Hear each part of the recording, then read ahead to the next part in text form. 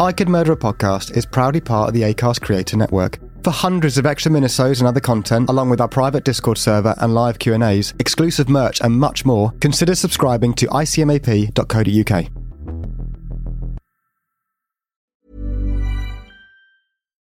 Life is full of what-ifs. Some awesome, like what if AI could fold your laundry?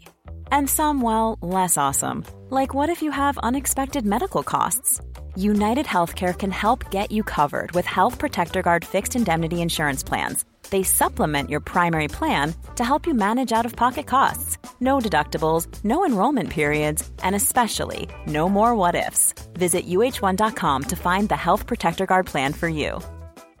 This is Paige, the co-host of Giggly Squad, and I want to tell you about a company that I've been loving, Olive & June. Olive & June gives you everything that you need for a salon-quality manicure in one box. And if you break it down, it really comes out to $2 a manicure, which is absolutely insane. It's also so easy to get salon-worthy nails at home with Olive & June. The difference between how your nails used to look when you did them yourself and now with the Mani system is a complete game changer. The best thing about Olive & June, too, is it's a quick dry. Dries in about 1 minute, lasts for 5 days, and full coverage in up to 1 to 2 coats. Visit oliveandjune.com/perfectmani20 for 20% off your first system. That's oliveandjune.com/perfectmani20 for 20% off your first system.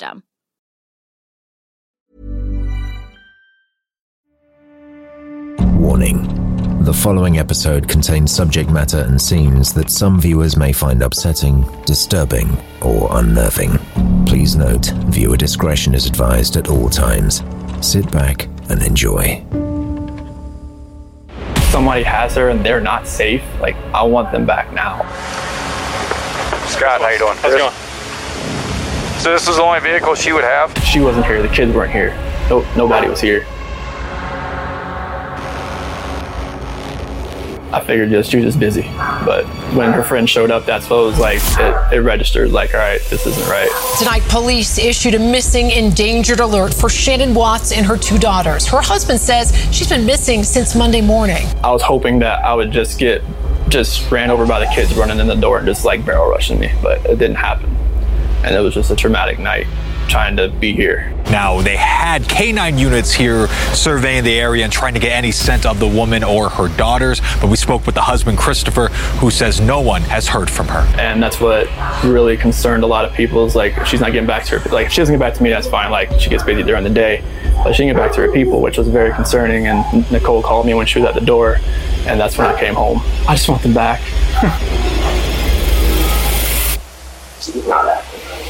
No.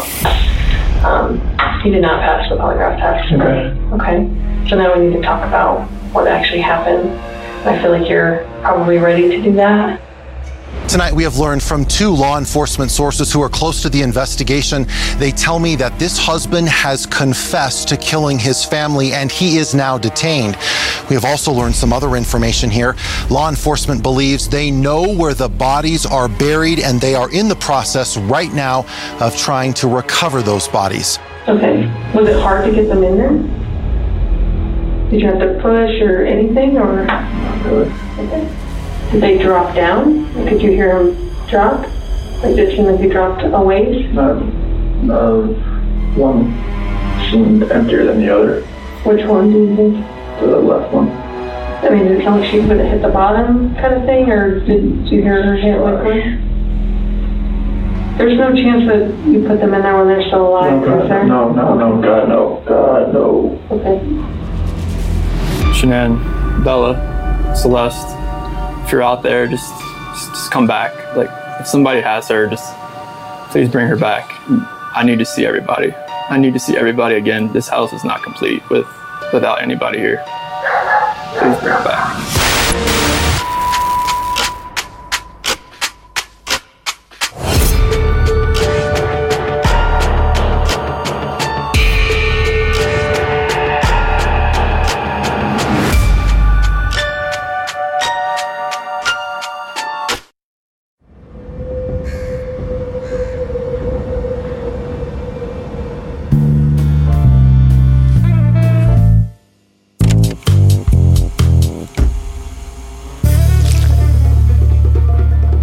welcome to I Could Murder a Podcast, episode number 6 of series 5. I'm Tom Norris, and I'm joined by producer Dan. Oh, hello everybody. How are you, producer Dan? Yeah, very good. How are you? Yeah, very good, thank you. And also we're joined by Ben Carter. Hello. Hello, are you alright? Ben, hello. Hi, you alright? How you doing, Dan? Yeah, good, thanks. Yeah, good. Tom? Yeah, not too bad. Feeling fine? Feeling fine. This week's case is a very divisive one for a multitude of reasons, but this particular case, came second in our Halloween vote last year. A lot of people unhappy that it didn't win. A lot of people happy that it didn't win. A lot of people unhappy that we're covering this case because everyone's done it, they're saying. Everyone's done it. It was one that got a lot of coverage. It got a lot of online, a lot of coverage as well. There's lots of documentaries about it, lots of podcasts about it, but it is still, you can't deny it is still a very much a fascinating case. Definitely. Researching this, there's lots that I found out which I didn't know, and I had watched documentaries previously about it, so we're excited to jump into this and tell you guys all about it. Yeah, and there's no case that we've covered so far that nobody has ever covered, so I feel like we're in pretty safe grounds right now. I think it'd be a bit weird if we had done that. Well, exactly. Anyway, this big news, Ben. The second that, well, first of all, I hope everyone enjoyed the Randy Stair and Eileen Wuornos episodes. We're filming this at the time that Randy Stair has just come out.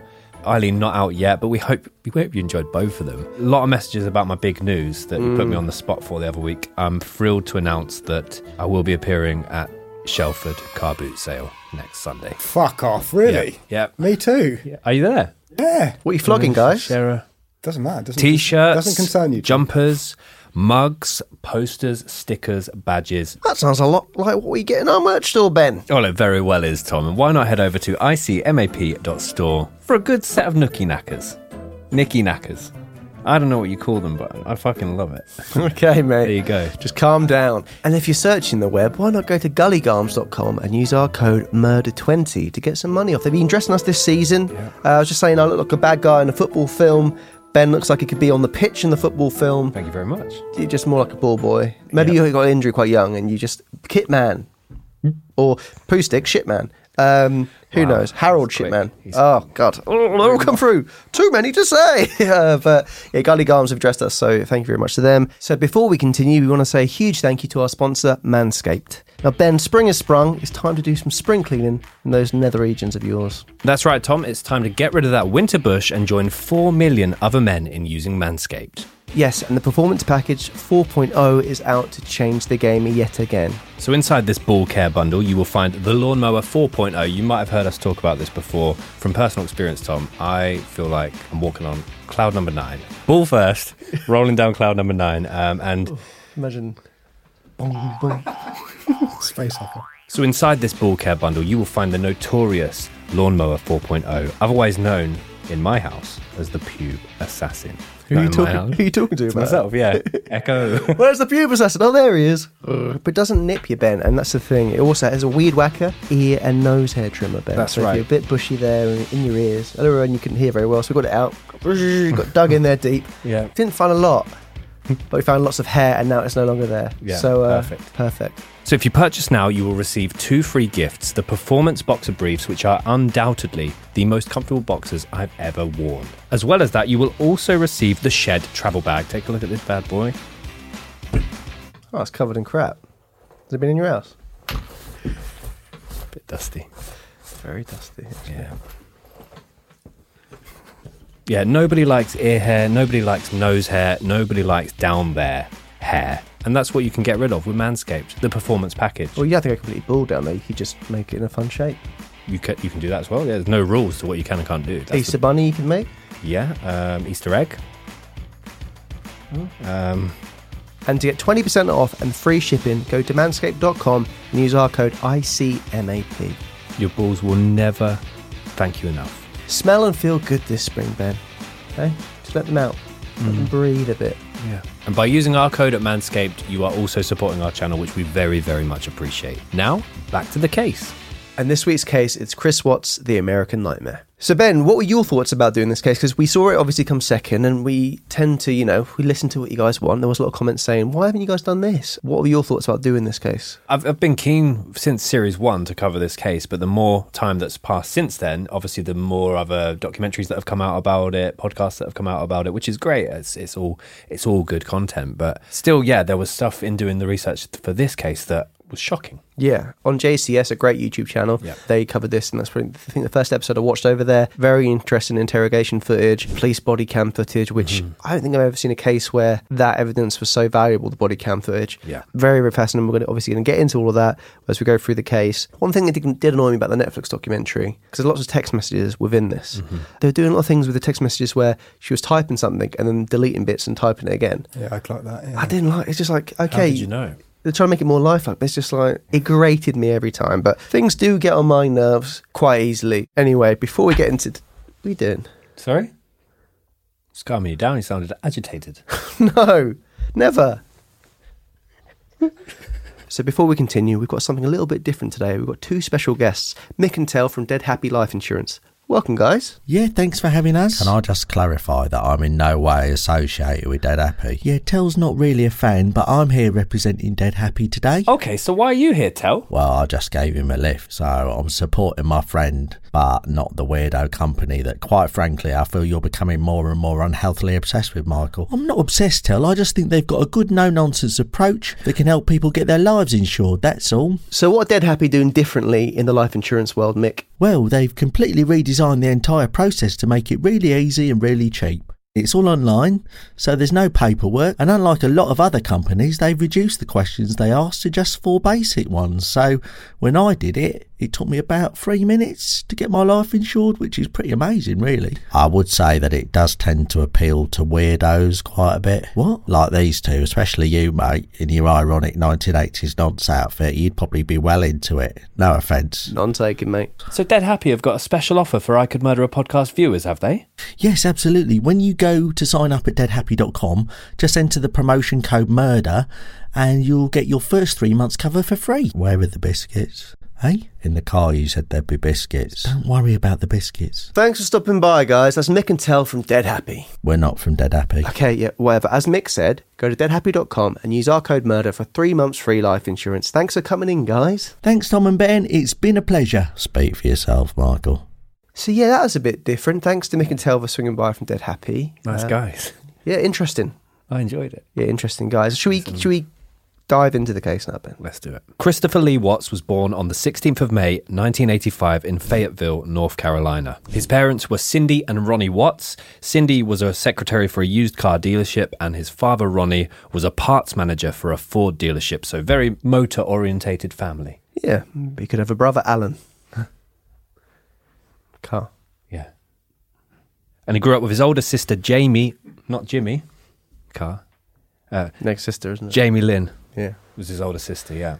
So there isn't a ton of information available online about the early life of Chris Watts, but what we have been able to find is it paints the picture of a very normal, very idyllic family upbringing, which is unusual for the cases we've covered so far. Well, usually in these cases, if there's lots about the childhood, they're linking that to kind of what ended up happening. And obviously with Chris Watts still being alive and being, he's had plenty of interviews with police, they haven't thought of anything that's become, relevant enough for them to kind of report in that sense. It kind of hints that, a very normal childhood. Definitely. So we'll go on to talk about that a little bit, and then we'll go on to him meeting Shanann. There is still some information that I still find quite interesting about the childhood, but it's not anything compared to, let's say, last week's case, Eileen Wuornos, which was just, one of the darkest we've covered so far. So we'll start with this then. Chris Watts, as a youngster, was given the nickname Rain Man, and that was down to the fact that he had an extremely strong memory. If he did something once or learned something once, he would instantly remember it, and this is a nickname that would remain with him for a large part of his life. Have you seen the film Rain Man? Haven't. Or I saw it and I forgot. Yeah, you probably need to know the film to make a joke about it. Yeah, but you could count cards. Did they take him to a casino? He didn't work at Clinton's. Oh, we're out of stock. No, you're not. I counted them. Rain Man. No, well, something. So Chris was particularly close to his grandmother, and he'd often go over there after school. She'd often quiz him on states and state capitals, and he would never get them wrong. And that kind of underlining the Rain Man kind of memory there and be able to store knowledge. I think he was close enough to his grand to be known as a nan kid, which is definitely a thing, when people grow up with their nans, and maybe they get into like cooking pies at a young age, and maybe can fix a hole in an elbow of a shirt. He wasn't that kind of nan kid. He's just a kid that loved his nan. So the Watts family dynamic was very happy and healthy. There was never family fights or arguments. The parents would get on well, and he would get on with his sister despite the 7-year age gap. Chris was incredibly close with his father. We'll get into that later on. His father does come into kind of the picture quite a lot later on, and they regarded each other as their best friends. Chris and his father would often go to sporting events together. They'd go to NASCAR, they'd go to basketball, baseball. It says football. I imagine it's not soccer, Ben. So NFL, eh? NFL, yeah. Football. Chris Soccer. looks like your classic American guy, doesn't he? All-American kid, yeah. Yeah. There's appears to be no red flags around this point. It's just very much your typical American guy. So the Watts family would regularly attend their local First Baptist church. He was said to be a very quiet member of the family, whereas his sister Jamie was much more outgoing, much more popular at school as well. Also contrasting to Chris, Jamie had a bit more of a rebellious streak in her, so she would often clash with her parents about what she would and would not wear out, whereas Chris was very quiet, kept to himself, stayed out of trouble, was avoiding confrontation at all times. So on the whole, Chris was a very well-behaved child. He did very well at school, but he'd often try and fly under the radar. He didn't want to be known for being too smart in the class, but he was very book smart. And from a young age, at 13, this is a very odd claim and a thing to kind of boast about. But he believed himself to be such a good liar that he actually convinced a teacher that he spent the whole summer in China. Yeah, this was the one thing I thought, if there's any kind of warning sign. It's not like a complete red flag, but maybe something in the dirt and you rubbed it, go, oh, that's red. It's not enough for me to know it's a flag. Yeah. Leave it in the rain, it could grow and become, little red flag. Yeah. Billy Talent. So yeah, Chris was very, very quiet, safe in his own skin, liked his own company. His mother would actually refer to him as the perfect teenager. He was so well behaved. Obviously didn't know about the lying. Maybe had a few lie-ins, but you can't hold that against him. He's a growing lad. She would also say that Chris never got involved in alcohol, drugs or violence. The one thing that he did get involved with was his toolbox. So as a teenager, he purchased a toolbox. Every week when he'd get a bit of pocket money, he'd populate the toolbox with different gadgets and tools. How do you sound? You make everything sound so alien. Really? Populate a toolbox with gadgets and tools. Yes. That's never been said by anyone as a sentence. I think that's kind of mechanic speak. Is it? Yeah. Well, you can't go, go. What's in your toolbox there, mate? Gadgets and tools, is it?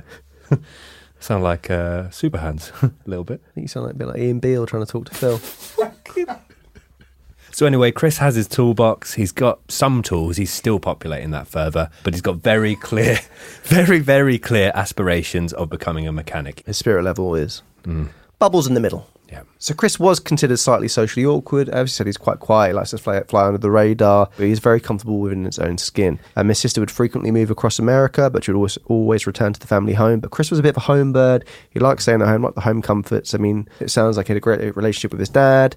And as his mum called him the perfect teenager, I'm sure they, very much supported him with the mechanics as well. So Fan and Nana's cooking. Yep. She didn't live in the house, did she? No, but he'd like to stay close to home. She was just a couple of blocks away. I read that she lived... No, you didn't. What? I'm sure you didn't read this. I did read this. I don't know. I've seen you read, and it wasn't this. Okay, so yeah, he liked his nan's cooking. He loved it. He loved his nan's rice pudding.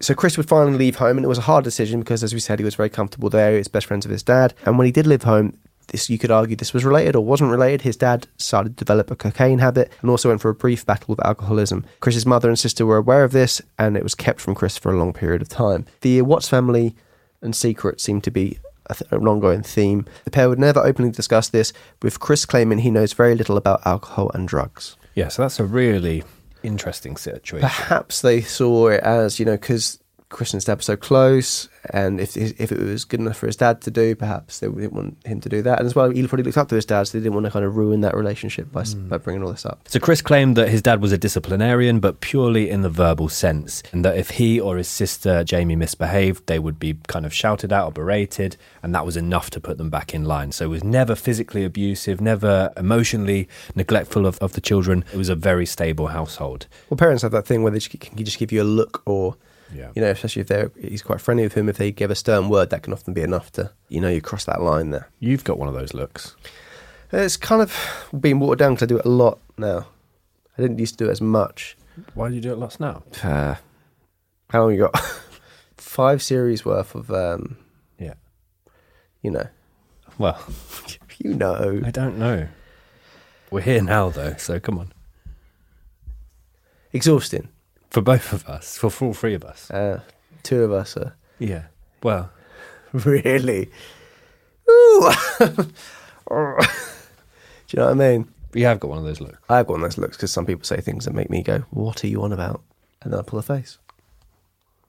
Wow. So, as we mentioned, very, very smart, very, very motivated. Chris did graduate from high school, getting a diploma. He was voted most likely to succeed by his peers. He also got a perfect attendance score, which is 2 stars in the yearbook on your name of your list of pupils. 2 stars if it's perfect. So if you're the dweeb, you get 2 stars. Pretty much, yeah. Noted. You got 3. Chris also made the director's honours list, as well as received a nomination to the Alpha Beta Kappa Honour Society. So yeah, he was a very motivated student, very successful student as well. And when he put his kind of attention and efforts to one set task, he could achieve outstanding results. His roommates all said that Chris would stay in studying when they all went out drinking and partying. His college roommate said that Chris only ever attended one house party, which in fact was to mark the very end of term. Interesting. Unless he went out with a really big drinking session that night to make up for the full year. Even then, that's dangerous. Yeah, it would be very dangerous. We wouldn't recommend that. But yeah, it is. I mean, obviously, if you don't drink, you can understand not being attracted to going to parties. And who knows, maybe it was a particularly rowdy bunch, and he's like, yeah. Or maybe he just was very focused on his education. Yeah, they also mentioned he didn't like, because he was a little bit socially awkward, he didn't like big crowds and big groups of people as well. So he would just, if he ever did go out drinking with them, it'd be very small groups that he was with. Small crowds. So Chris then got into NASCAR Technical Institute for further education, and this led to his desire to become a mechanic. Chris took a job as tech support at a local Ford dealership until he graduated with honours from the NASCAR Tech program. As we discussed his childhood, there's no alarm bells, nothing to be too concerned about. He's not been bullied. We didn't see any signs of animal abuse, sexual abuse, no family troubles, a strong and stable and healthy upbringing. In a later interview, Chris would claim that he even had braces and a Jim Carrey bowl cut, but was never bullied. I struggle with Carrie and Carrie. Yeah, you said. And I got bullied for it. Not just by you guys, everyone. Did they? Yeah, family, friends, strangers. When am I going to meet these friends? You're only kidding. He's got loads. I only went to China last summer. Fucking hell. Nah, fair play to you. Yeah, but I guess you would say the only slight red flag, which teenagers lie occasionally. So you wouldn't say, as I said, it's not really a red flag, but that's probably the only thing you can kind of point out. But very driven, willing to go the extra mile to get what he wanted. Knew where he was going, knew what he was going to do. Round and round the track. But yeah, it always stayed under the radar is quite the interesting thing. So one thing to note here is that during his time studying, he didn't have any kind of relationships with girls. He wasn't dating anyone, no high school sweethearts. He just studied, worked hard in a male-populated environment. As I said, he wasn't going to parties. He had a very small number of friends, but he preferred to keep to himself. Essentially the polar opposite to his sister in terms of, because she was very much out there, going, travelling around, seeing people. So Chris is earning good money. He has received a good education and a long list of honours, and he's a highly skilled mechanic. So you could argue, the only thing missing in his time here was, developing relationships or, seeing anyone at that time. But at this stage, he does go on to meet Shanann Ruchek. So in 2010, Shanann Ruchek was in a really dark and challenging time in her life. She had just left an unhappy long-term relationship. She had recently left a very stressful role that she'd been in for work with. I think it was for 9 years that she was in this particular role as a result of moving jobs. She lost a lot of friends. So she's in a really negative spiral at the moment. And it's at this point that she receives her first friend request on Facebook from Chris Watts.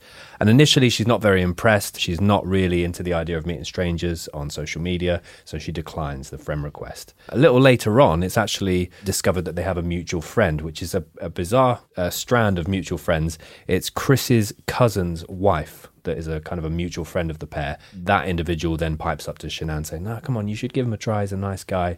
And so this time she decides to accept the request. So during this time, Shanann as well, she was dealing with some health issues, but she didn't really know exactly what they were. But 2 months later, she received a proper diagnosis, and it was lupus. Producer Dan, can you tell us what lupus is, please? Yeah, lupus is a condition that affects the immune system. It can cause problems with your skin, joints, kidneys, other organs, but it can also cause tiredness and fatigue. Okay.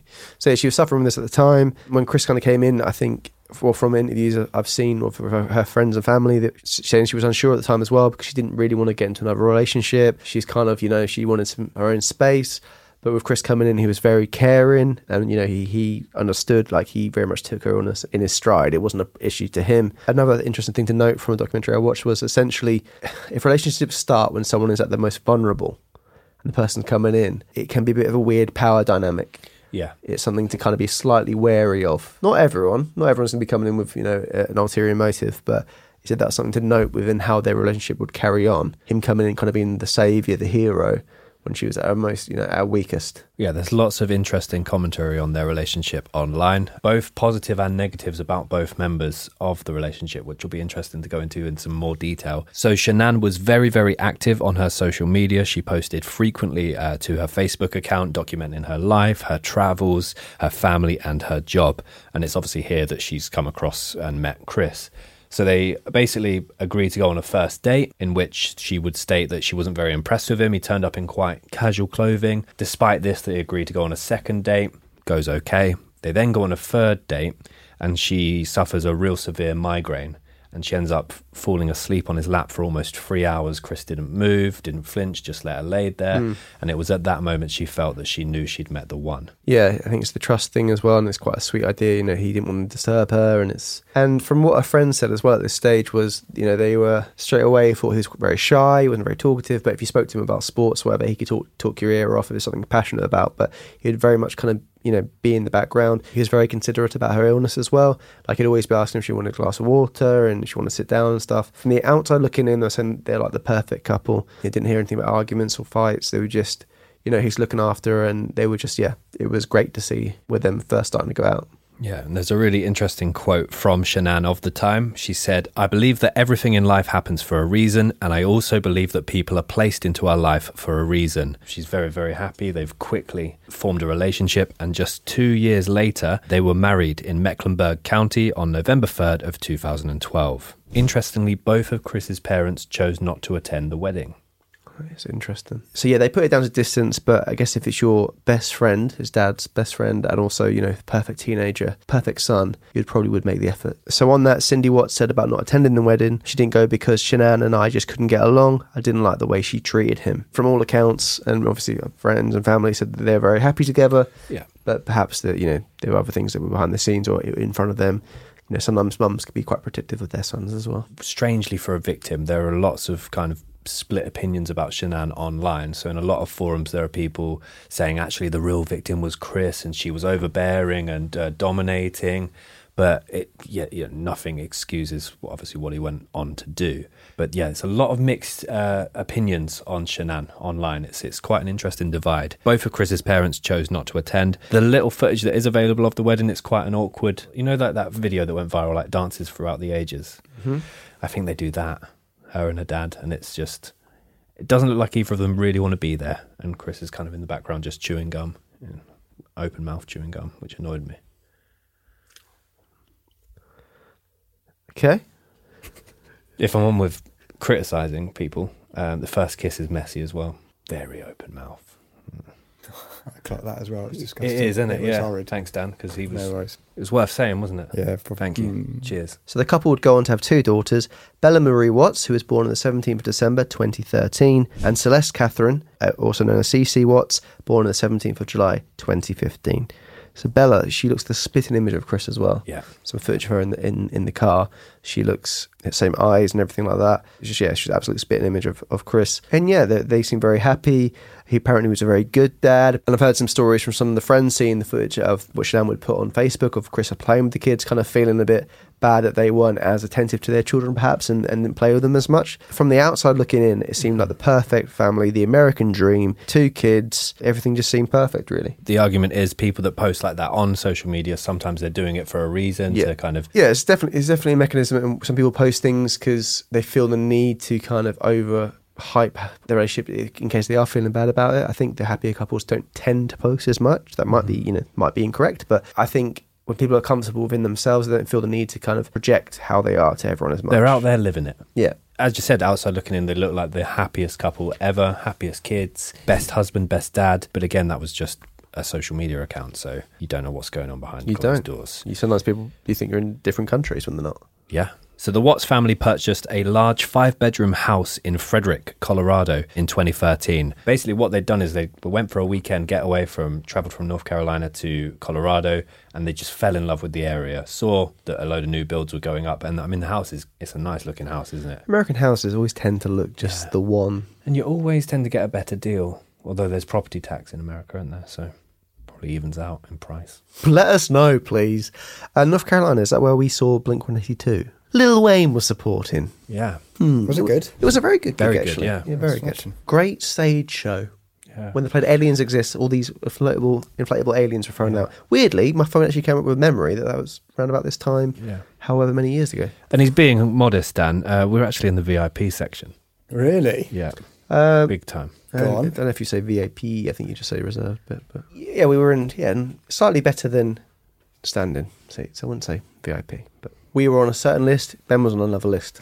Let's leave it as that. But yeah, good gig. So Chris was employed as an operator by Anadarko Petroleum. So while Shanann worked from home selling a product called Thrive, which was part of the multi-level marketing company Lavelle. I think it's very much that kind of, you see it a lot on Facebook, people selling these things. And to be fair, the people I know who sell that kind of stuff are on Facebook all the time, posting lots of videos about how drinking this shake will change everything.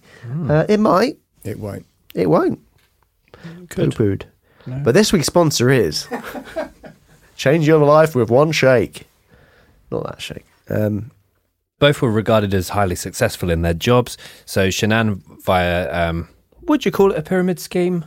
Probably, I don't know if that's fair. The way she performed, she was probably a couple levels below the peak of the pyramid in terms of her figures. Okay, Ben would call it a pyramid scheme. So she was I actually... think you can call it a pyramid scheme. Pretty good. For the people at home going, Tut and Carmoon. Better. One more. Oh, that outfit's ferocious. Ferocious. Yeah. I didn't hate that one, actually. Yeah. Tomb. Canopic. Back to the Canopic. Yeah. The Canopic at hand. So she sold a lot of Thrive, Tom. She was making between $65,000... Her business was thriving. Karen. She was making between $65,000 and $70,000 per year and had over 200 people signed up with her, including Chris. So despite from the outside this looking like the perfect marriage, in 2 great jobs and, with the perfect house, the couple did declare bankruptcy in 2015 for almost $500,000. So yeah, it wasn't all rosy days. And now we're going to go into the timeline of the Chris Watts case. 11th of June 2018, Shanann Watts surprises Chris Watts with the news that they're expecting a third baby. In a video uploaded to her Facebook, Shanann wears a shirt that says, "Oops, we did it again," and shows Chris a pregnancy test. This bit is a very fascinating watch. We'll pop it up now.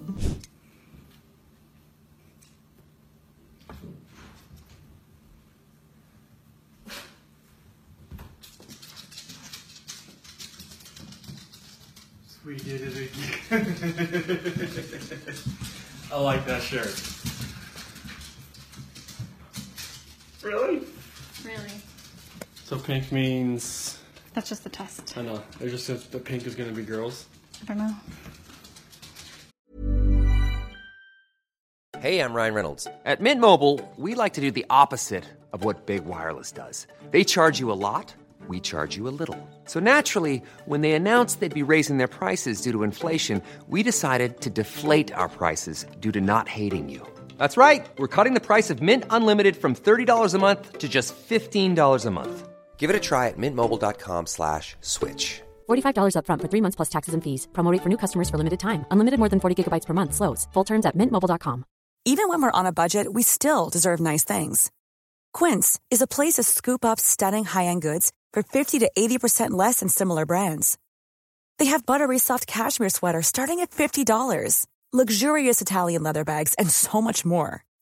Plus, Quince only works with factories that use safe, ethical, and responsible manufacturing. Get the high-end goods you'll love without the high price tag with Quince. Go to quince.com/style for free shipping and 365-day returns. Just the test. That's awesome. And I have not experienced my wife telling me that she's gonna have a baby, but I imagine I'll be full of more beans than that. Yeah. He seems very like, oh, this is great news. That's awesome. Yeah. I like that shirt. I like that shirt. And then he's like, does the pink mean it's going to be a girl? That's when he's especially unhappy. Her mood changes quite quickly as well, which I noted. Like, she goes really like, no, doesn't mean that. I don't know if she's annoyed because she's sensing that he's not happy. Yeah. It's an interesting dynamic because there's that other video where Chris Watts is dressed up as Father Christmas, Santa. She's incredibly agitated when she opens the door to see Santa, and she says, "Where's your phone, Santa?" She loses her temper very quickly because he hasn't got his phone on him, so she can record on both phones. Santa's here, but the kids are freaking out.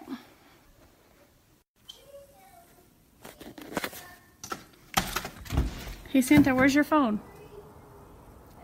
In the garage. I wanted it. Oh. As we said before, like trying to portray the happy family. But at the same time, don't upload that bit. Yeah, cut it, trim it. Yeah, when it's just like, oops, I did it again. Oh, I like that shirt. Cut there. Yeah. Don't keep in the bit where she's like... Yeah, it's fascinating. So the 17th of June, 2018, Shanann posts a Father's Day message to Chris on Facebook. "Chris, we are so incredibly blessed to have you. You do so much every day for us and take such great care of us. You are the reason I was brave enough to agree to a number 3. From laundry to kid showers, you are incredible and we are so lucky to have you in our life. Happy Father's Day." Laundry to kid showers. This guy can do it all. Apparently so. June 2018, Shanann and her daughters, Celeste and Bella, fly from Colorado to North Carolina in order to spend 6 weeks with their family. Shanann and Chris were both originally from North Carolina, so both of their families still lived there. Chris, however, stays behind in Colorado. While Shanann and the daughters are away, Chris begins talking to Nicole Kessinger, who works in Anadarko Petroleum's environmental department, where Chris also works. Chris initiates a conversation by stopping by Nicole's office. He reportedly tells her that he has 2 daughters, but is in the latter stages of separating from his wife. The 20th of June 2018, Chris misses the baby's first ultrasound. 4th of July 2018, Nicole visits the Watts home for the first time to help Chris set up his diet/exercise goals. Nicole claims that on this day, she and Chris set up his exercise goals, ate lunch, and then left. However, Chris remembers it slightly differently, claiming that he woke up at Nicole's home on the morning of July 4th to several missed calls from his wife. So there's quite a difference there in terms of remembering it. I don't know why Chris would lie about it, making himself seem worse. Big day in America as well, so maybe... Is it Independence Day? Yeah. So did they do an Independence Day making a diet plan, or was it Chris's, woke up late, it was July 4th, my wife was calling me like crazy. I don't know. That's what we're saying. It could be July 4th. He was after his independence again. He said he told Nicole he needed to go home in case his wife called back, and that got Nicole mad. She started to realise that perhaps she was the other person in this relationship, and that he always would put Shanann first. So later that month, while Shanann and all the girls were still out of town, he tells Nicole the divorce is final. July 14th, 2018, Chris and Nicole go on a date to Shelby American Collection Car Museum. That afternoon, Shanann makes 4 calls to her husband, all of which went unanswered. July 15th, 2018, this was Celeste's birthday, and they had a family birthday party for her in North Carolina. Chris's family, however, does not show up. During this month, Nicole, who is becoming a bit more uneasy about the fact that he's still engaging with his wife, interacting with the family, she starts to perform some various Google searches that are quite interesting. So first, she searches for "man I'm having affair with says he will leave his wife," which is a very specific... It is. I guess you were hoping for that is 80% of men who say this do in fact leave their wife. That's what she wanted to hear. Some comfort, yeah. But I'm sure that's not what came up. And Chris was searching as well at this time when to say I love you and when to say I love you for the first time in a new relationship, which surely is a case-by-case basis. Yeah. But yeah. I love you. Oh.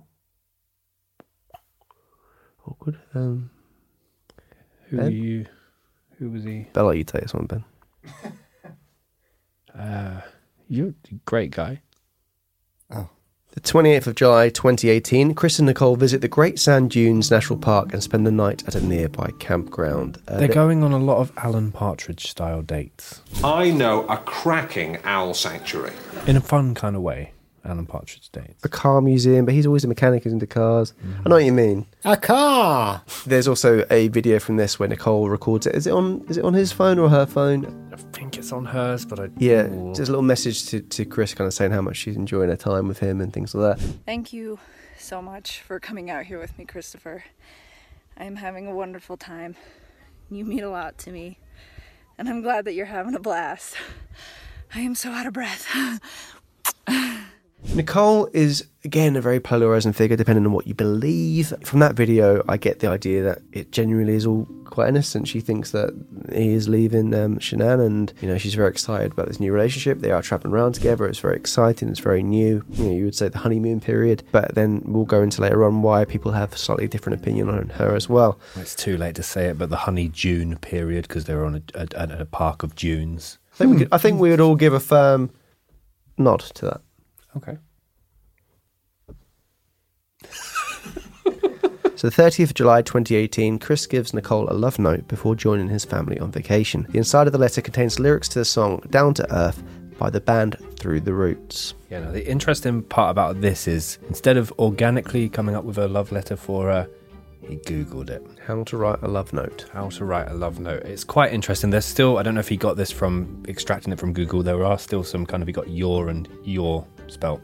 Got them the wrong way round. It's an interesting one. You can tell it's come from the heart of a mechanic. Can you read it to us, Ben? And maybe you can hone in on your inner mechanic, now how you populate your toolbox with the gadgets and the bits and bobs. So there's some print that he's underlined certain words of. The print, which I assume was already in the card, and then he's done some handwritten below. So it says, that simply take your breath away. And he's, oh, this is horrible actually in hindsight.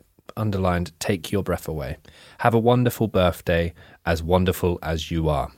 Then we get onto the handwritten, Googled stuff. This sums up you. Big things will happen this year. Dreams will come true. That smile, that stare, that laugh, that giggle gets me every time. You are truly an amazing, inspirational, and electric woman that takes my breath away every time I see you. You are wonderful. Don't ever stop being you. Happy birthday, Chris. You turn the page, it goes a slightly different colour. He calls her Nikki. A nod, a grin, a cuddle, a hug. A sigh, a hum, a nuzzle, a tug. A word, a wish, a whisper, a toast. Love in the little things matters the most. You keep my engine roaring when you're pushing on the pedal. I can't resist the feel. You put me on another level. You bring me right back down to earth. Thanks for every one of them. Love, Chris. I don't feel very good about saying any of that stuff. No. 31st of July 2018. Chris flies to North Carolina to join his family for the last week of their vacation and deletes Nicole's contact information from his phone. So obviously they've already been away for 5 weeks and he wasn't able to join them. He blamed it on work. During this time, Shanann texts a friend to say that there is trouble in her marriage. Further messages also show that there was tension between Shanann and Chris's parents. So obviously Chris's parents hadn't attended Cece's birthday. There'd been a number of calls and texts whilst Chris wasn't with them on the family that he just left unresponded. There's some very detailed exchanges between the two in terms of their marriage being on the rocks and them Shanann being incredibly unhappy, feeling that he isn't meeting her halfway. We're going to talk about a few of the text messages later on, but it's the relationship is on very rocky ground at this stage, and obviously Chris is now falling head over heels and Googling poetry for Nicole. So obviously during the first 5 weeks that Shanann and the girls had been away, Chris is obviously spending an increased amount of time with Nicole, and he's getting a little bit more complacent with where he's comfortable in being seen with her, I guess, rather than going to national parks, big museums. So they end up going on a number of dates and they actually go out for food at a restaurant called the Rusty Bucket. And it's at this point, Chris had been paying for all these dates with various vouchers that he had got from work. It's at this point that kind of slips his mind and he ends up paying for, I think it's around $60 for a meal at the Rusty Bucket with Nicole. Immediately Shanann notices the charge of $60. She's very inquisitive about how have you spent $60 by yourself at this restaurant. She asks him to send a photo of the restaurant menu over to her and he says, I just had salmon and a beer. Yeah, there's also, at this time, as we said, Shanann's starting to think, is there something wrong in the relationship? She's already noticed obviously the reaction to the third pregnancy. Chris isn't being as attentive as he was. They used to always be very on the phone to each other a lot when she's travelling or away, or he would be checking on seeing how they were doing. And whilst the family were away on their holiday, he was quite distant. He wasn't making much effort. Yeah. And of course, at that stage, she's pregnant as well. So he's not checking in just to see how she is and how's the baby, or, if you're feeling morning sickness and these kind of things. He's been very kind of numb and very distant. And like we said at the very beginning of their relationship, Chris was very doting. He was, as I said, you need to have a drink, very attentive and very involved. So she's starting to smell a bit of a rat here. And she might think herself she'd be a bit paranoid about things, but she had every right to be. Well, as well, his journey from when they first got married to him at that stage, he completely changed his appearance. So he was a little bit overweight at the wedding, but then he spent a lot of his time just running and working out, got into really quite a serious fitness regimes. But the transition between Chris when he was just married to Shanann to then Chris that's now got this confidence, and maybe it is that he feels he looks a bit more attractive now, he's looking after himself a bit more. Maybe he thinks that actually, I don't know, this could be argued that he thinks actually, why have I settled for Shanann when I could get a Nicole? Well, I think it's more of a case of he wanted that freedom again, and I guess it is. He felt the excitement again, and the idea of Shanann came with all the, not my words, but the baggage of the children, and he was working very hard for that relationship. And as we said in some publications, it's hinted at that Shanann was quite overbearing. I mean, it's been speculated that she was that way, but I think he very much saw this as a new opportunity for him, a fresh start, so to speak. No girlfriends at high school, no romances. He didn't get that chance to be kind of young and free and single. I mean, with Chris's job, he was getting up at 5 a.m. most mornings, but he's coming home working out, and he wasn't seeing the children much, and he wasn't being as the attentive father that Shanann fell in love with. So the 4th of August 2018, Shanann sends Chris a long text message accusing him of failing to stand up for her after his parents exposed their daughter Celeste to nuts. So basically Celeste had an allergy to nuts. We already know that it was a bit icy between that relationship anyway, but Shanann kind of, she had to go to the parents essentially saying, what are you doing? But they didn't seem to think of it as big a deal as Shanann did. But Chris apparently was very kind of relaxed about the whole thing, didn't really jump in. It was over text messages, and Chris said, I'll deal with it, I'll speak to them, I'll let them know that they can't speak to you like that. But she didn't feel as if he was fighting her corner. Shanann also tells her friends that Chris has changed the wallpaper on his phone from a photo of the two of them to a photo of sand dunes. So, and at this stage, like we said before, there's a lot of moments with Nicole with Googling different things, and at this stage, she's starting to Google wedding dresses online for 2 hours. She also searches for Chris and Shanann's Facebook accounts. At this stage, apparently Chris has said that they're fully divorced at this stage. Shanann at that time being away for 5 weeks with the kids as well makes it a lot more believable to Nicole as well at that time. Yeah, and Chris claims that the falling out between Shanann and his parents led to a lot of pent-up anger towards her,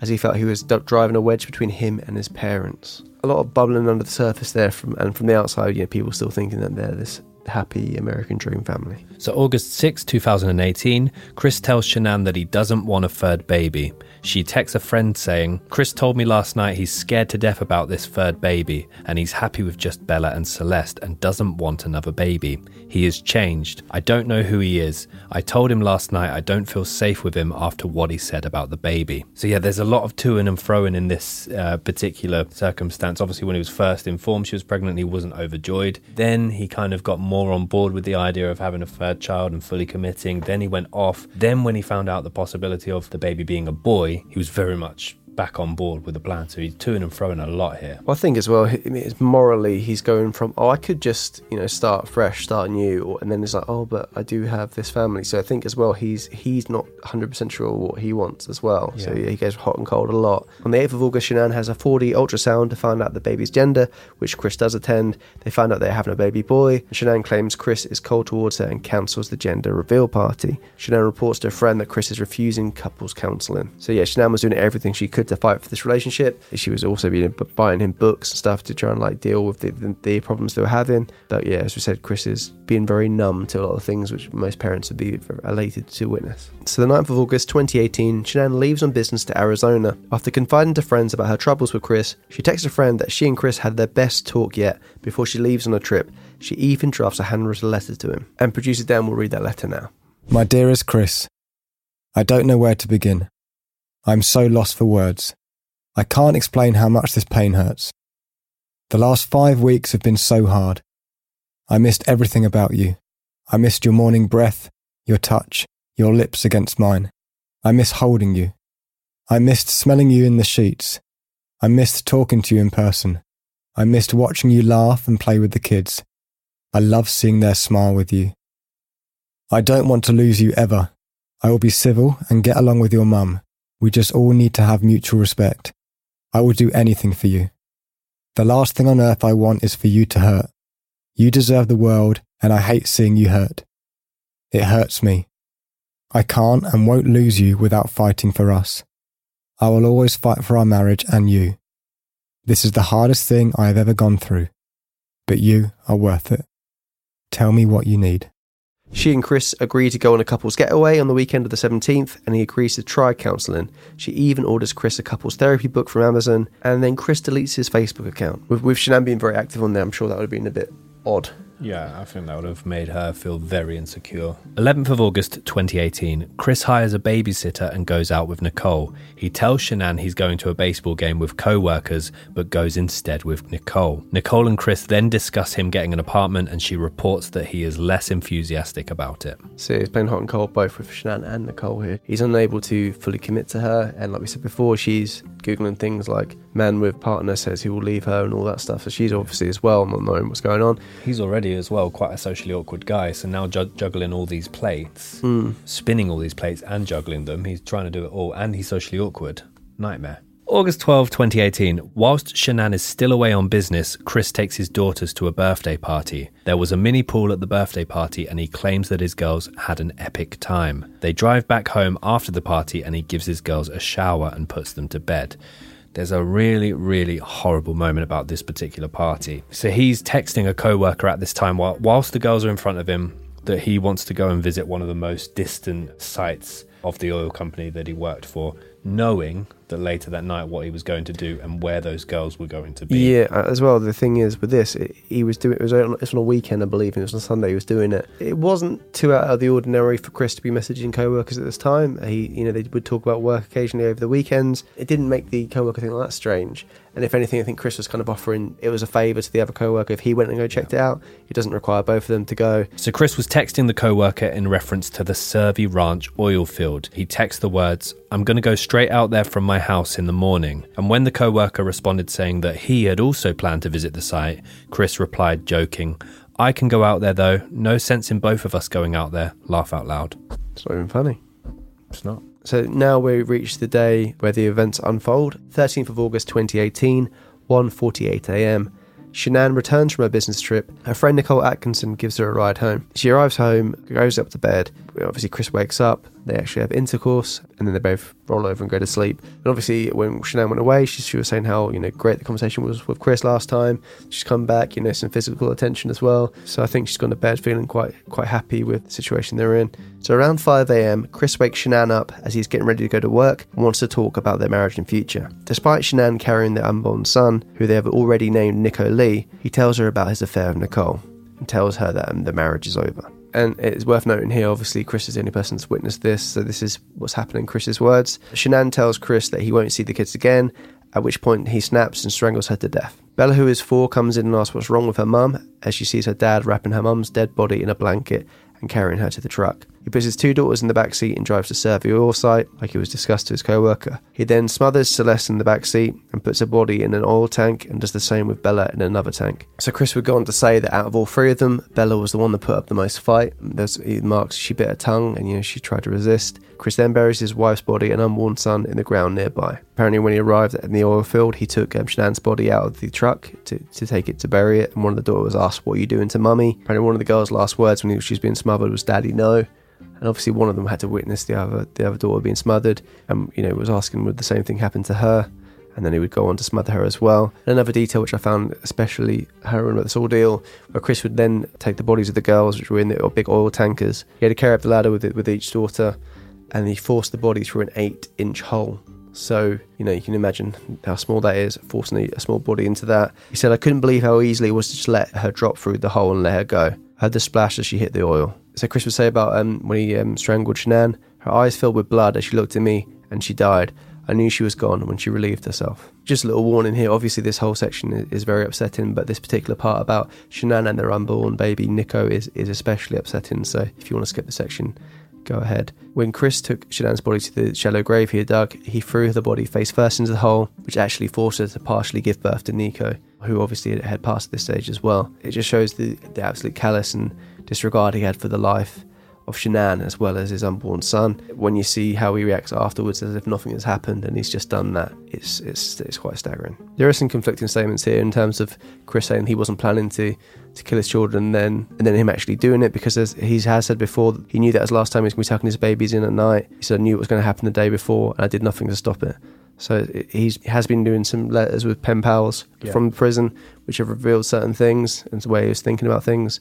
So it's very conflicting, because a lot of this, as we said, this is all through Chris's eyes, Chris's words, but it makes it very, very hard reading. So Chris's original story was that he left for work early that morning between 5:15 or 5:30, admitting that he and Shanann had had an emotional conversation. 7:40 a.m, Chris then sends a text to Shanann's phone in order to cover his tracks. 8:25 a.m, Chris then calls his kids' school and tells them that they won't be in. At the same time, he also asks if his children are already there. That's strange. Yeah, I mean, I know as well, there's reports that he was go on to say that the kids won't be enrolling because they'll be leaving town or whatever as well. So it seems very muddled, his kind of backstory here. He hasn't really thought this far ahead. At 8:45, Chris also makes a phone call to Shanann's phone. And at 9:15 a.m, Shanann misses her scheduled doctor appointment. So yeah, he's trying to lay the evidence there. In fact, he's keeping in touch with her the whole time. At 10 a.m, Chris searches for the lyrics to Battery, a Metallica song. This is one of the things when I was doing this research this time round, I hadn't heard this section. And the fact that he was searching on these lyrics on that particular day, I find incredibly unsettling.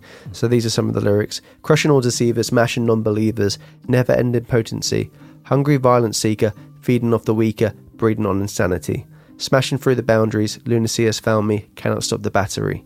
Pounding out aggression, turns into obsession, cannot kill the battery, cannot kill the family, battery is found in me. The fact it has killed the family, and this was a song as well that it was Nicole got him into Metallica and whatnot, quite heavy music, and if it's just a wild coincidence, the whole kill the family lyric, but very unnerving. On the notion of it being unnerving, we're just going to rewind the timeline by a couple of hours, because 8 a.m. that morning, shortly after he'd murdered his wife and his two girls, Watts was actually filmed picking up a sandwich and chatting with the cashier at a local garage station. Watts can be seen in the video clip wearing an orange t-shirt with sunglasses as well as a baseball cap as he takes change and puts it into his wallet before walking away from the counter. In this footage, he looks very calm, just like he's on a commute to work, casually getting some breakfast, mere moments after he's done the most despicable acts. 10:33 a.m, Chris searches for hotels in Aspen, where he was supposed to be going with Shanann on a couple's getaway. Again, still laying the kind of tracks that he's, nothing to do with him. He's acting as normal. For a smart guy, he's making some silly little mistakes, but that one is kind of smart. Yeah, he just doesn't thought other things through at all. At 1:40 p.m, Nicole Atkinson, that's the friend that dropped Shanann off at home, grows increasingly concerned as she has not heard from Shanann. She also works for Thrive as well, and apparently, they were very active in WhatsApp groups. Shanann would always be kind of checking in on everyone, how they're doing.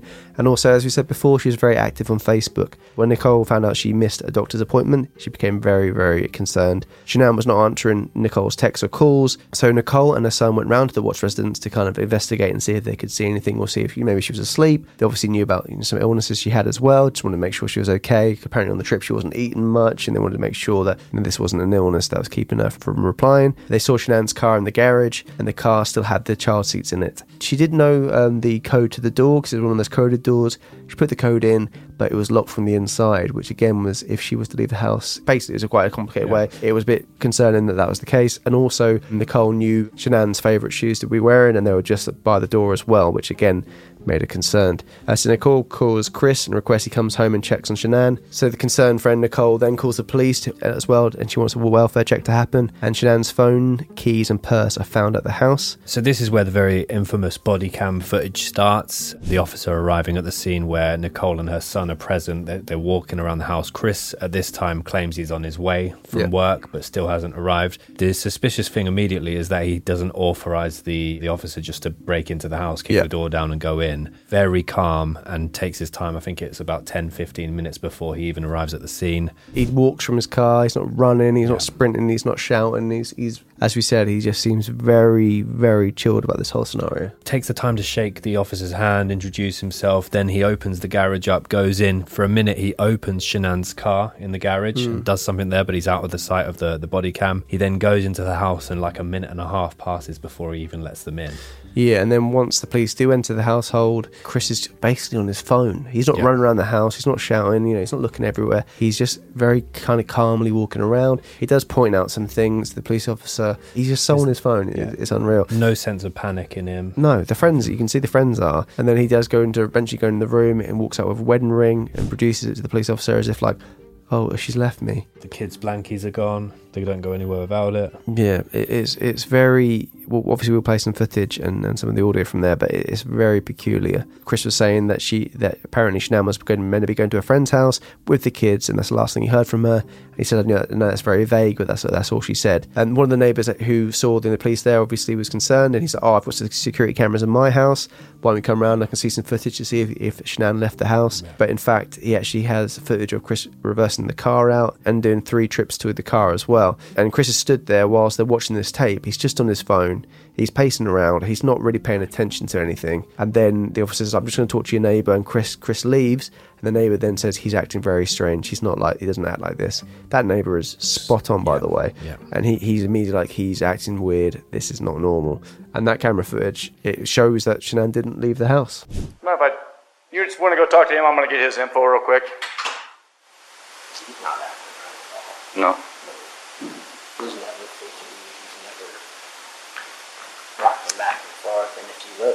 3:45 p.m, Nicole Kessinger gets a text from Chris about his family being gone and asks her to call him. At 9:12 p.m, the police call Chris to follow up. Chris tells the officer that he had not cheated, but that Shanann may be seeing someone else, and also provides them with contact details of Shanann's friends. The following day, on the 14th of August 2018, 4:38 a.m, Shanann's mum contacts the police saying Chris is acting weird and she suspects foul play. The really eerie part of this, and maybe this is because the mother-in-law knew Chris quite well, she asks detectives to check the GPS on Chris's work truck, which, if that's not a horrible thought to have about your son-in-law. I guess they're quite isolated, and he's with his work, and he obviously spent so much time away from people. I guess it would cross your mind. So later that day, the Colorado Bureau of Investigation issues an endangered missing alert. So the neighborhood, there's a candlelit visual, there's multiple police officers from different dates on the search for the girls. No news comes forward.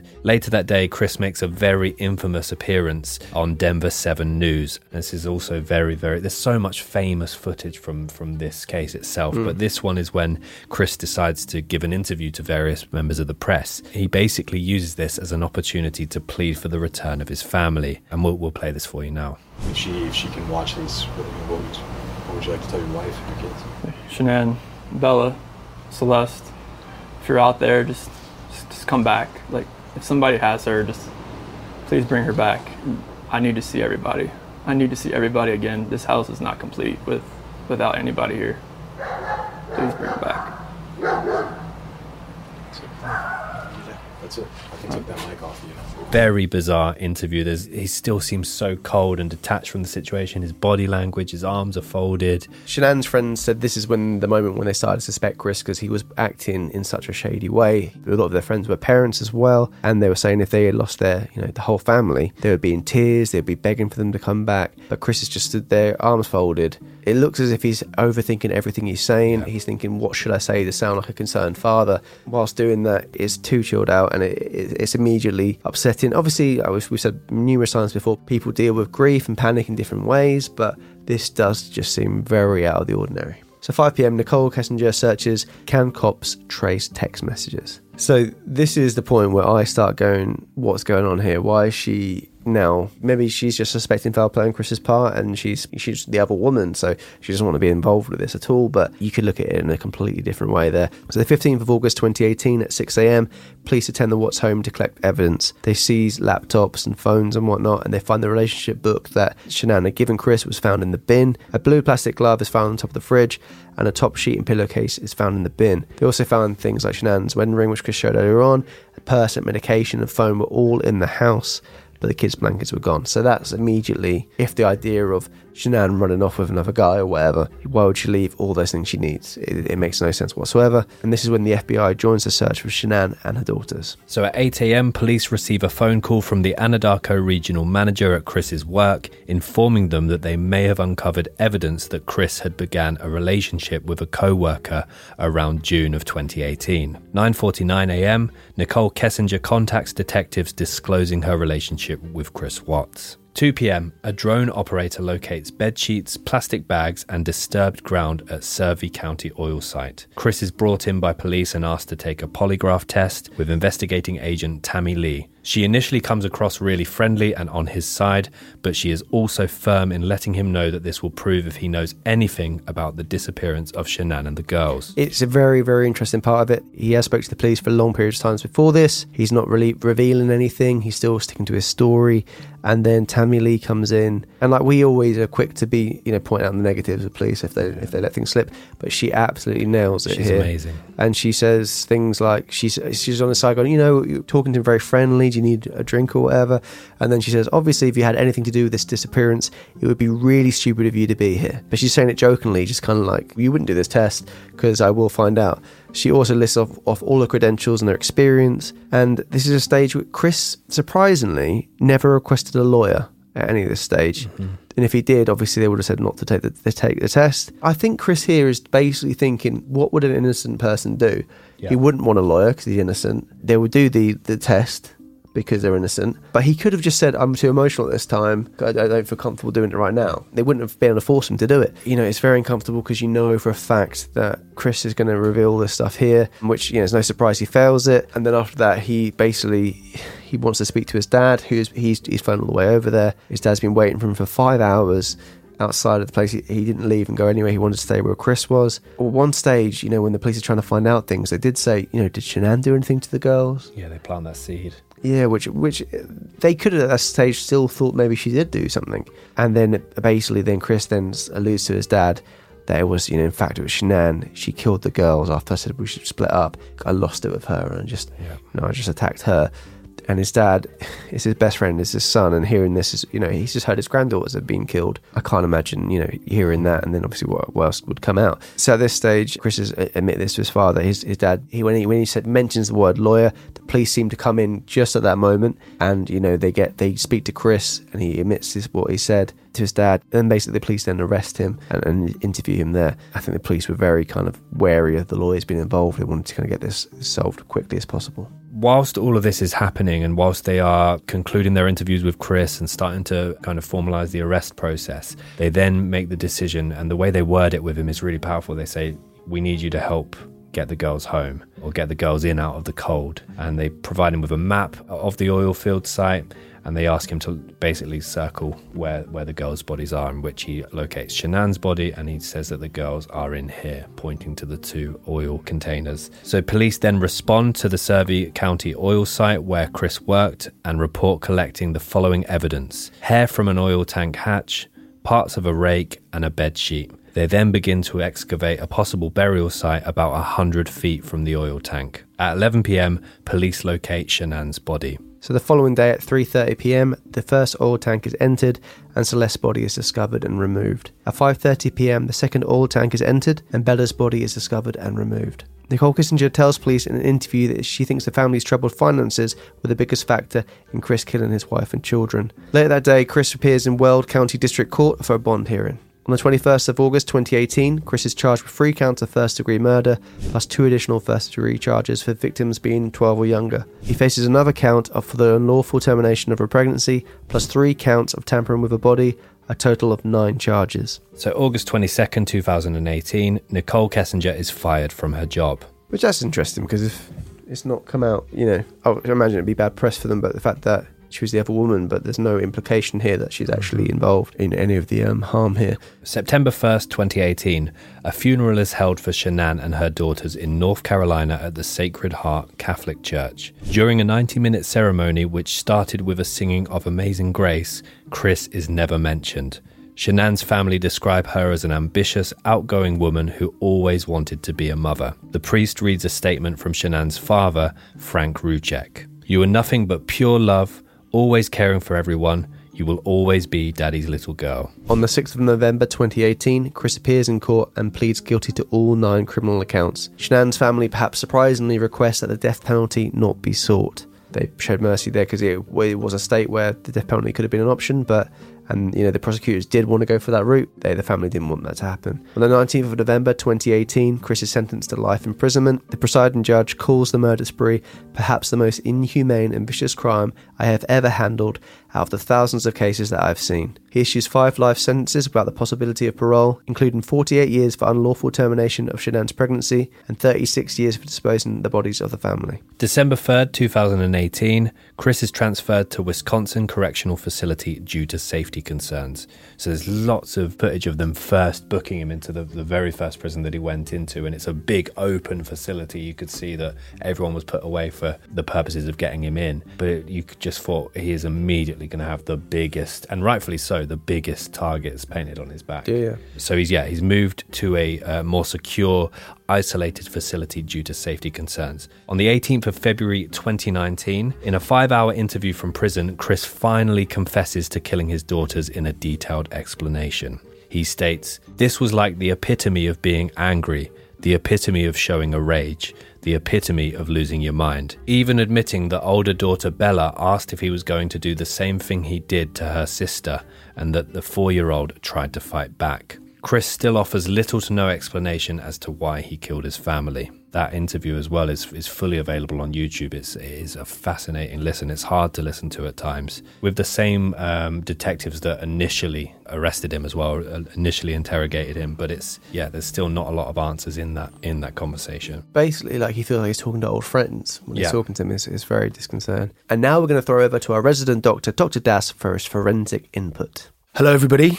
My name is Dr. Shahom Das. I'm a consultant forensic psychiatrist, and this is my personal psychoanalysis of the case of Chris Watts. Anybody from the outside would say that Chris Watts is very cold and very calculated, and he has this biblical lack of remorse about what he did to his wife and to his children. So where's that come from? Well, there's a theory that he's a psychopath, and I've seen some YouTube videos and other research on the internet which suggests this. I personally disagree with this, and I'll explain why. So a psychopath has these features. They tend to not care about the difference between right and wrong. They tend to not learn from their mistakes.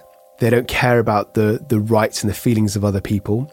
They're impulsive and they're aggressive. I think you could argue that Chris Watts is many of those things, but psychopaths have this lifelong pattern, whereas what Chris Watts did, even though it's very disturbing and very horrific, it was all done within a very short period of time.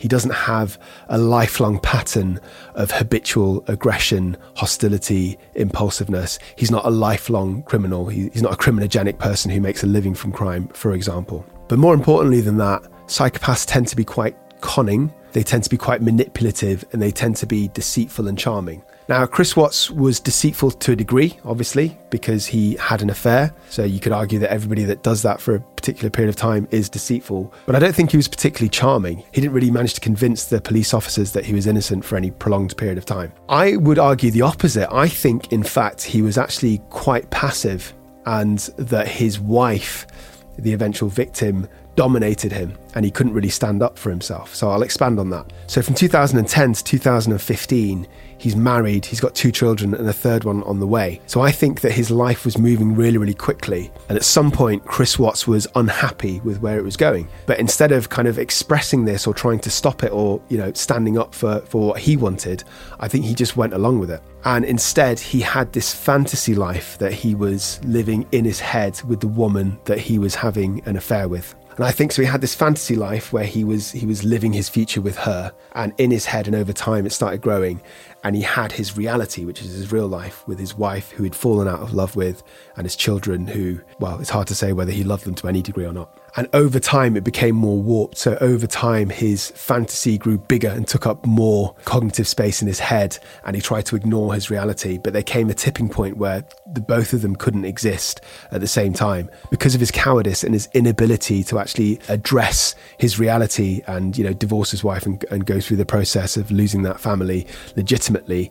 In his warped mind, he just wanted to wipe it out. So he just wanted to get rid of, obliterate his reality, bam, in one go, in one day, and then he was free to live his fantasy life. So that wouldn't be the normal actions of a psychopath. A psychopath would manipulate people, his wife, his children, his friends, his family, to get what he wants. So he doesn't have that ability, so instead he just wipes them out. The other thing that really strikes me about the Chris Watts case was the way that he was found guilty, or the way that he was pressurized into giving a confession. The polygraph test indicated that he was lying, and the person who administered the test convinced him that he had to tell the truth. I think it's really clever the way that this happened and the way that it worked. But in reality, the polygraphs are not actually that reliable. They can tell when somebody is agitated or when somebody's physiological responses are going off the charts. But that doesn't necessarily mean they're lying, because if you're being questioned on a murder charge, especially the murder of your wife and kids, then the average person would be quite agitated and quite nervous anyway. So it's really hard to know with any degree of certainty whether somebody's lying or just nervous. And that's the reason that polygraph tests are not used as formal evidence in court. But the person that administered the test, I think, managed to convince Chris Watts that it is what would happen, and therefore he confessed to the case. So I hope that was interesting for you. Hope you got a bit of an insight into Chris Watts' psychological makeup. If you're interested in this kind of area, then you have to go and check out my YouTube channel, A Psych for Sore Minds. I talk about a whole range of issues related to criminality and to mental illness and the crossover, like my own personal psychoanalysis of high-profile cases like this one. Anyway, that's enough for me. Let's get back to this case. Back to you, Tom and Ben. Thank you very much, Dr. Das. And if you haven't already, why not consider subscribing to his channel, A Psych for Sore Minds? Click that button. It's in the description below. But yeah, that is the timeline. We're going to now move on to the aftermath of the Chris Watts, the American Nightmare case. So once the story broke, the news was everywhere. It spread like wildfire. A lot of people came forward to kind of say that they knew Chris, whether they did or not. That could be debated. There are lots of people came forward to say that they had some form of relationship with him.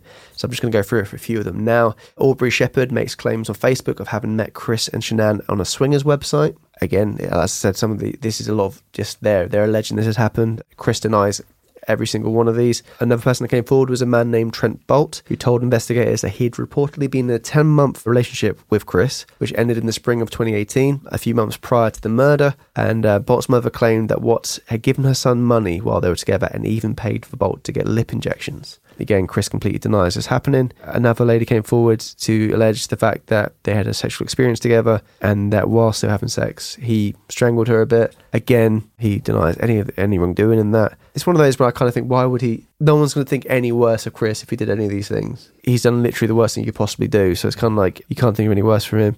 As we mentioned throughout this whole case, Nicole Kessinger's Google history is something that's very interesting. Yeah. A lot of people, as we said, she's very divisive. People think she knew that Chris was going to do this, or some people even allege she was involved in it happening. But she actually Googles Amber Frey and her book deal and net worth multiple times. So Amber Frey was a mistress to a man called Scott Peterson, a man convicted for murdering his wife, Lacey. So she was also pregnant. Yes. So it basically was, she wanted to see, what's her net worth now? Can I make money from the situation? I think she also Googled, do people hate Amber Frey?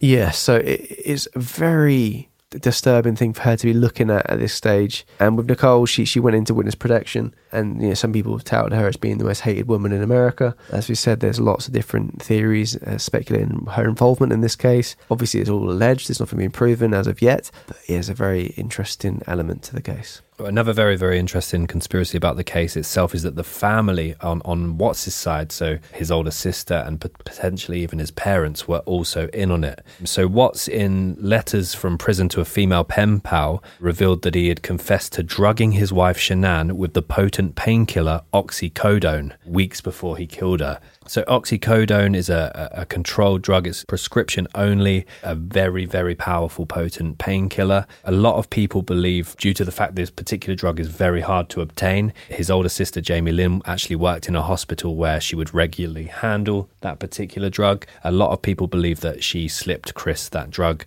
He then tried to give it to Shanann in the hope of causing a miscarriage. He felt that it would be easier to be with Nicole if Shanann wasn't pregnant. There's a whole Reddit thread about this, and a lot of people believe that the family were also in on trying to free Chris up from this particular relationship. Yeah, there was a few other conspiracy theories thinking how involved Nicole was. One was based around the Freemasons and Nicole's father looking to destroy a rival company by getting Nicole to basically infiltrate Chris and then make this thing happen, to then put a bad word on the company that he worked for. It's very elaborate. Another conspiracy is none of this ever happened. Always one of those very odd conspiracies, and when people just state this didn't happen when there's clear evidence that it did. A lot of the conspiracies basically based around Nicole, and because there's a lot of kind of reports about another car being outside the house. That was always when people fall back on. There's another car around the area, and you can see from the cameras, and you see people leaving and entering the house. So it's very peculiar that there was a Chris Watts when he's been locked up. He said that apparently he believes that his murdered daughter visited him and danced for him in prison, and that he had a phone conversation with his dead wife, but he won't submit himself to psychiatric testing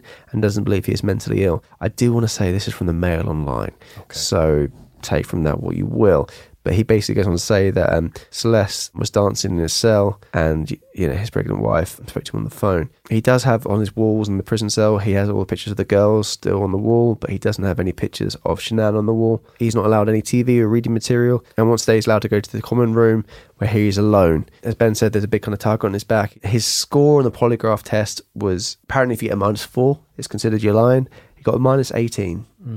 During all this time that he was obviously having the affair with Nicole, trying to keep this secret from his wife, who was very obviously smartphone savvy, social media savvy, he actually used an app called the Secret Calculator, which basically looks like a normal calculator on your phone, but once you enter a certain code into the calculator, it becomes a storage device for photos, for videos, for messages. And he basically had this whole separate life within an app called the Secret Calculator. Quite crafty.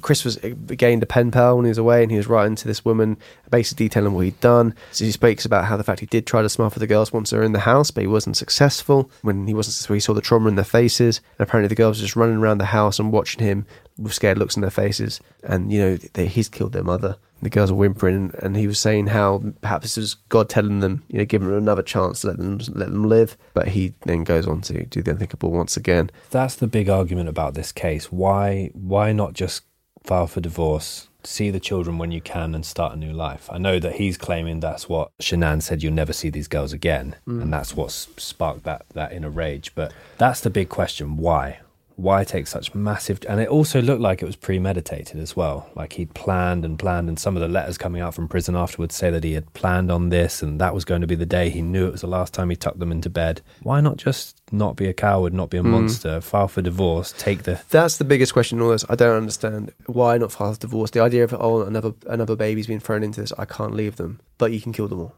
Yeah. It makes absolutely no sense whatsoever. Another theory is the fact that apparently some people believe that he gave up the information very easily after polygraph, and they think he was just protecting Nicole. But I mean, she washed his hands on him after all this. Two people that didn't wash their hands of him were his parents, and actually throughout the courtroom footage, which is also available, the only time Chris becomes visibly upset is when his mum makes a statement. That's the only time he shows any real emotion. His foot's tapping the whole time. He's visibly upset when his mother is speaking. But in November of 2018, his parents gave an interview to ABC defending their son. Chris's mother, Cindy, said of her son's marriage to Shanann, "It was a very hard relationship as far as I'm concerned. Chris couldn't do anything right." And as I said earlier in the episode, a lot of documentaries put a particularly cold spin on Shanann and the way that she was and the way that she behaved, and she was very overbearing. There's a lot of people. I mean, Chris receives love letters. He's got fans. Yeah, it seems that he's had some visits from someone a lot during his time there, and the intimate visits as well. So yeah, people are very much drawn to him still. And even some people saying even when they knew he was guilty, they still felt that they need to get in contact with him. It's very, very odd there. We talked about Chris's dad, Ronnie Watts, and their relationship and how they were best friends, and that particularly famous moment in the confession. He opens up to his dad. Of that particular moment, Ronnie said, "It's hard for me to believe that he would hurt them girls no matter what. The story he told me that night, I believed it. The way he looked at me, the way he was crying, I believed it." Of course, that was revealed later to be completely untrue, and he revamped that. But and he wanted to believe it, didn't he? As well, like you want to believe your son's saying the truth in such a horrible, horrible time. But yes, I think, Ben, if there is any light relief, it is time for some light relief. Do you have any lookalikes for this case? I have got one lookalike because I struggled very much for a Chris Watts lookalike. My Chris Watts lookalike is shit. Okay. And I openly admit it's shit. Well, I'm quite happy with my lookalike, but it is quite a niche one. My lookalike is for the very attentive neighbour who knew from the off that Watts was not acting right at all. Okay. So this is his neighbour, Nate Trinastich, and I think he looks just like Tyson Fury. I was pretty happy with that, but that's not gone down very well. Yeah, I'm not sure about that. That's spot on, Dan. That particular picture, that particular angle, slightly. Cheers, Dan. All right, cheers. So this is a very particular picture as well. It's Chris Watts. I think he looks a little bit like Matt Hoffman. No. But it is terrible.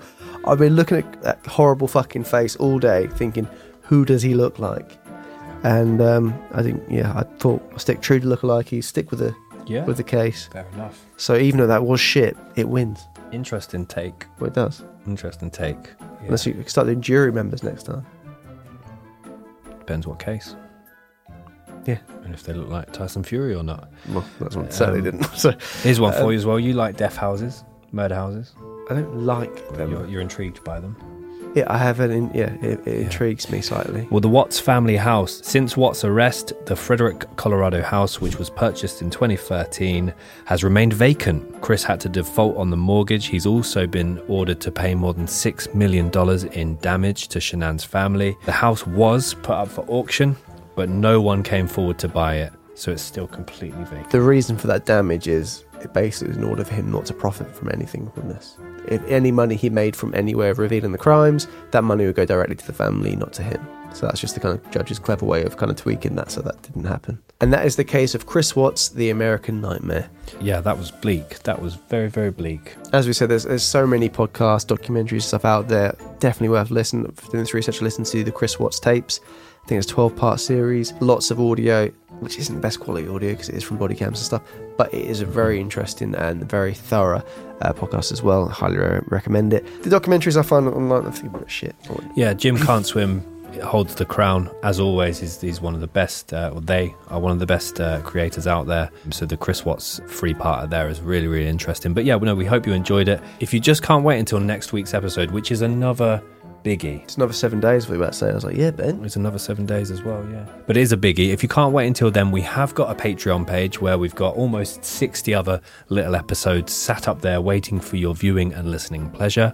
And that can be obtained from just £1 a week. So why not go over to patreon.com/Could Murder a Pod. The Could Murder a Pod thing is a theme that we keep. We also have Instagram @Could Murder a Pod, Twitter @Could Murder a Pod, Facebook, just search I Could Murder a Podcast. We will appear somewhere on there. And the Facebook community over there, Tom, it's popping off. Let me just look at the laptop now. Narrowing away. They all just get on and they chat. So for people listening on this, I just opened the laptop a bit and it made the noise. Yeah, the Facebook community, just search I Could Murder a Pod and it's over there, and yeah, people just chatting away, and it's lovely to see. One thing to point out though, this is a big bit of news. We're going to do a little rebrand on YouTube for the channel name from I Could Murder a Podcast to ICMAP. It's not because we think we're edgy and cool. It's more because we believe YouTube doesn't like the word murder. Yeah. So for SEO reasons, very geeky, we're going to change it to ICMAP because we think it might benefit the reach of the channel. Yeah. So don't panic. We're not going anywhere.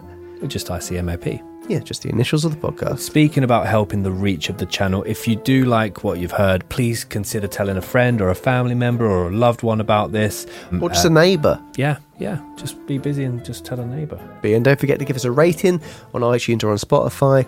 It's very easy to do and it would really help us. So I'd really appreciate that. A big thank you to Guy Garland for dressing us. A big thank you to Dead Happy for sponsoring today's episode. And a big thank you to Dr. Das for his input once again. If you're an audio listener, we are also a visual platform, so all of these episodes are available over on our YouTube page. And if you're a viewer and you're out on the go and you've not got time to watch and view, pop us in your ears. We're on Spotify, iTunes, Stitcher, I think is another one. There's a bunch of, depends where you get your ear stuff, but we're on all of them. Why do you make everything sound horrible? Pop us in your ear where you get your ear stuff. But anyway, until next time, guys, like we always say. We say this all of the time.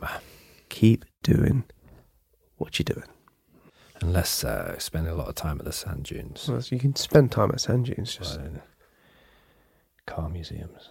And secret calculator. Yeah. All right, yeah, cool. Cheers, guys. Until next time. To Pip. Invite him out for dinner. Sorry? Invite him out round for a pizza. Do you like pizza? Pizza your ass. My ass? I love it. Stuffed crust? He loves the stuffed crust. He's nodding. It's date, guys. It's date. Well, you have been listening to I Could Murder a Podcast. Written and presented by Tom Norris and Ben Carter. Produced and mixed by Dan Lambert at Boston Sound. Additional research and timelines written by Danielle St. Romain. Artwork and animation by Phil Wooten. and theme song by Alfie Indra. If you've enjoyed this episode, please remember to subscribe on YouTube and leave us a 5-star review on Apple Podcasts and Spotify. Follow us on Instagram and Twitter. Just search @CouldMurderAPod. For additional and exclusive content, please check out our Patreon page at patreon.com/CouldMurderAPod.